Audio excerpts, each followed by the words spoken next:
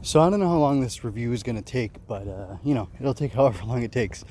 I have to say, well, you know what? First of all, let me take care of things. So this is Spider-Man Bloodline Part 4 is what I'm talking about right now. It was written by J.J. Abrams and Henry Abrams. Sarah Pichelli is the artist. Oh, I've been spelling her name wrong. There's no H in her Sarah. Whoops. We've got Elizabeth Diamazio, who's doing the inking, or assisting in the inking. Dave Stewart is the color artist, and Joe Caramagna is the letterer. Let's see, who else do we have to blame for this? We got cover artists, who I'm skipping because I don't have those. Variant cover, Anthony Gambino, etc., and then editor-in-chief C.B. Cebulski. Anyway, so I'm pretty much going to leave most of these people alone and just talk about the content of the comic itself. And I don't know, I'm actually debating with myself whether I want to discuss the content of the comic or if I want to discuss the apparent approach to this comic and this story so far. I made a little thing the other day kind of complaining about how long this has taken to come out, and anyway, you can check that out if you want to. I think I asked some serious questions and bring up some interesting points that I don't want to dwell on here, but anyway, it's interesting what's happening with this, and I don't quite understand why the story's going the way it's going, but I have to say, there was I was surprised to see the Avengers, the zombie cyborg Avengers, pop up at the end of the last issue. But what was even more surprising to me was that there was this previously on section in the front of the book, and it was a small wall of text. I don't mind reading. I mean, it's easier for me to listen to a long story. Like, I didn't read The Hobbit, I listened to the audiobook, but you know, it's the same difference, right?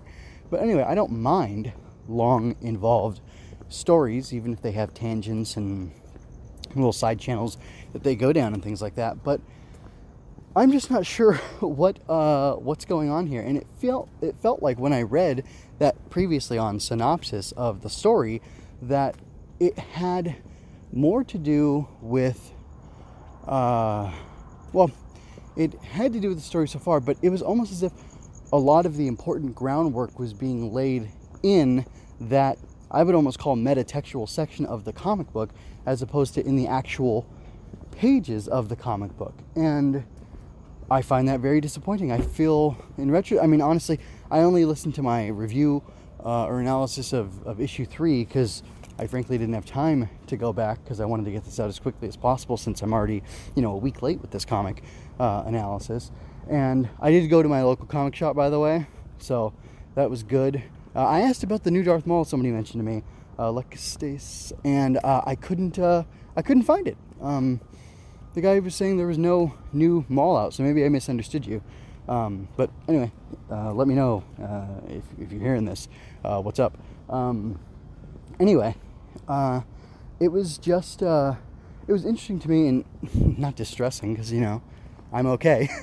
But it was surprising to me that it really seemed like so much of the work for the book, the background of the book, everything was being done in that previously on box, as opposed to in the previous 3 issues, which felt like a lot of setup.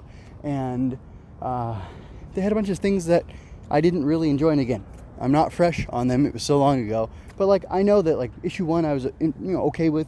Issue 2 it was interesting, I guess. 3 really disappointed me. And then in this issue, in 4, which is the penultimate issue, we get all this stuff just thrown out, all this exposition just laid out for us, and it's pretty disappointing to me.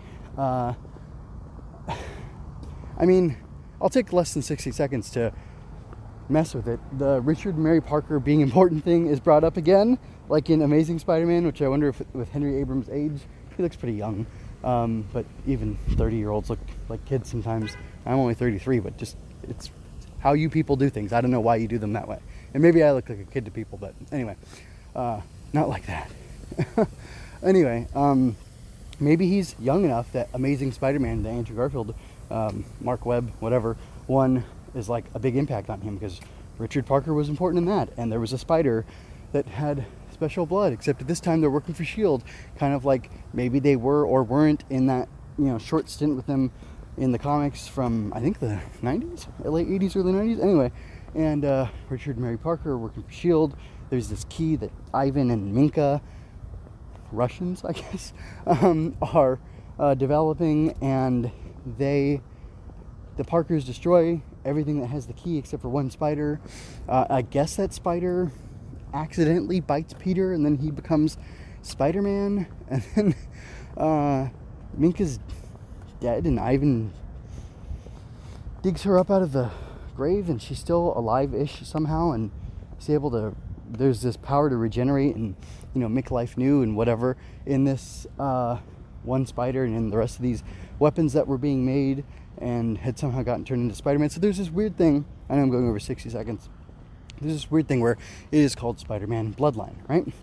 There's this weird thing, though, where the Bloodline is continuing to be, like, super important, even though, I don't know, I don't think Spider-Man's ever been about being part of a specific special bloodline, and, like, that's exactly what's being made of here. The Parkers helped develop the spider thing while they were working for S.H.I.E.L.D., or it was left in this one spider, which I assume probably bit Peter, and, Ivan and Minka are after it now. Ben has that same spider blood, radioactive spider blood, in his veins, and it's been used to partially revive Minka, but now she's turned into a eldritch spider being, and obviously she's unhappy about that. And there's this whole weird thing where she's like henpecking and like griping at Ivan for bringing her back to life, but like also turning her into a spider monster.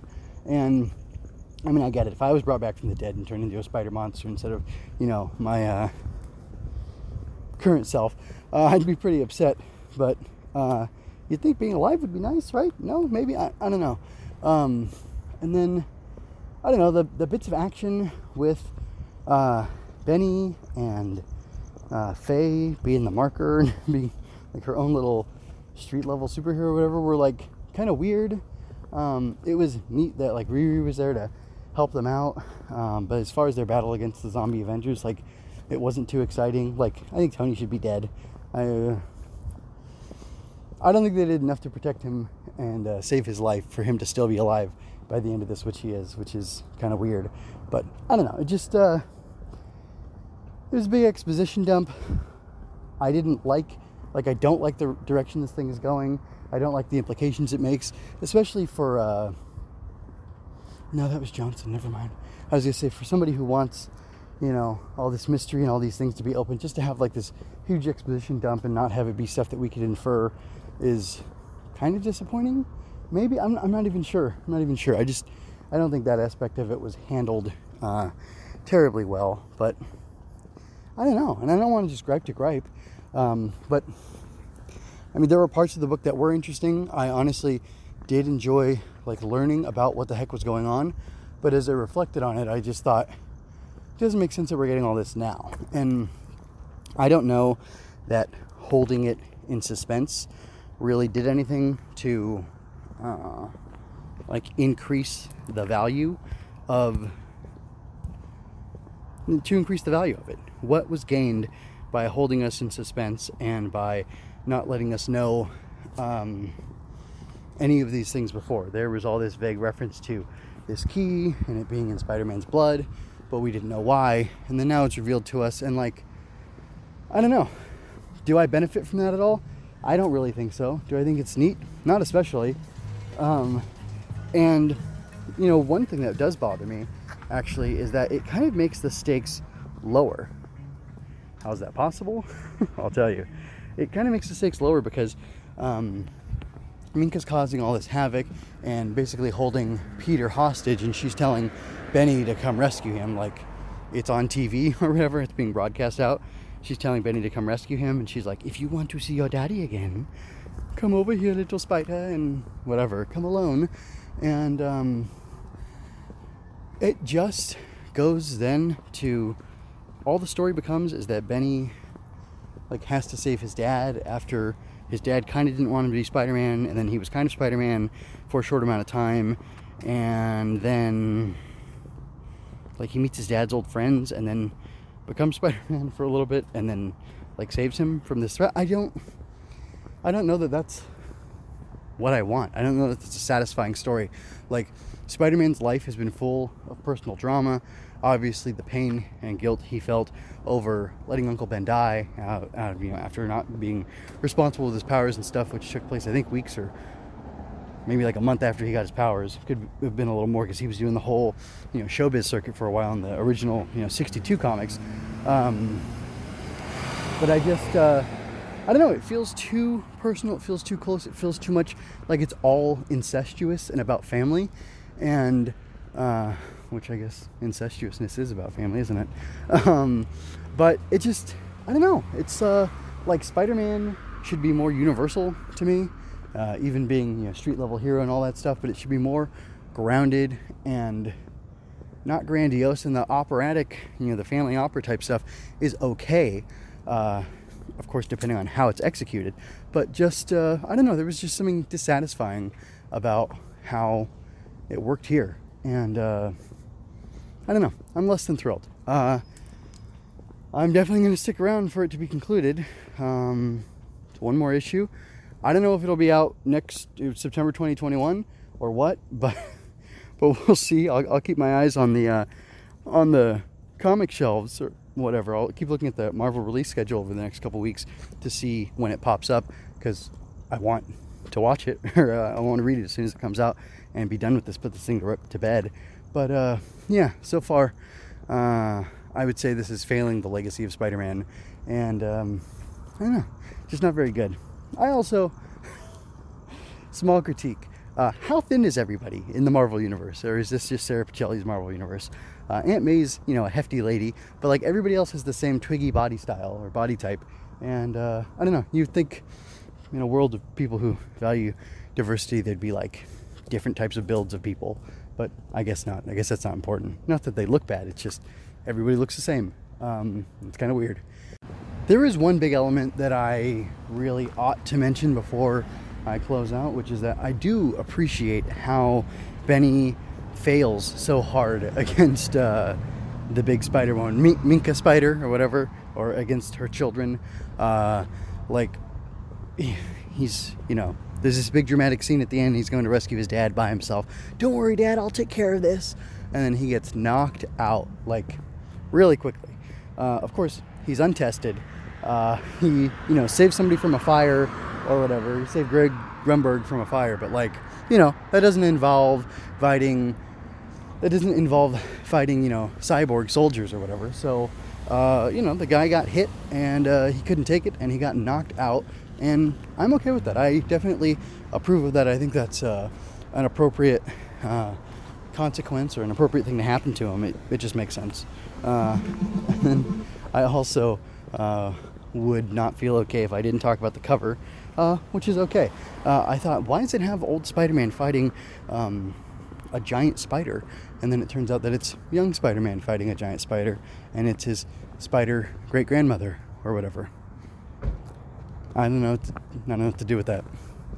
Looks nice though. Good work, Pichelli. If you enjoyed this, like, comment, and share to help me grow. Don't forget to subscribe to keep current with each release. Chat with me on Twitter at MJ_scribe. Visit mjmunoz.com/podcasts to find the multiple feeds in which I analyze Star Wars, Tokusatsu, comics, and more. Visit mjmunoz.com/support for links to my Redbubble and Coffee pages, so you can help me keep doing the things I do. Thank you so much for your time and attention. Until next time, be well, and may you find the strength to be the hero you needed in your most desperate hour.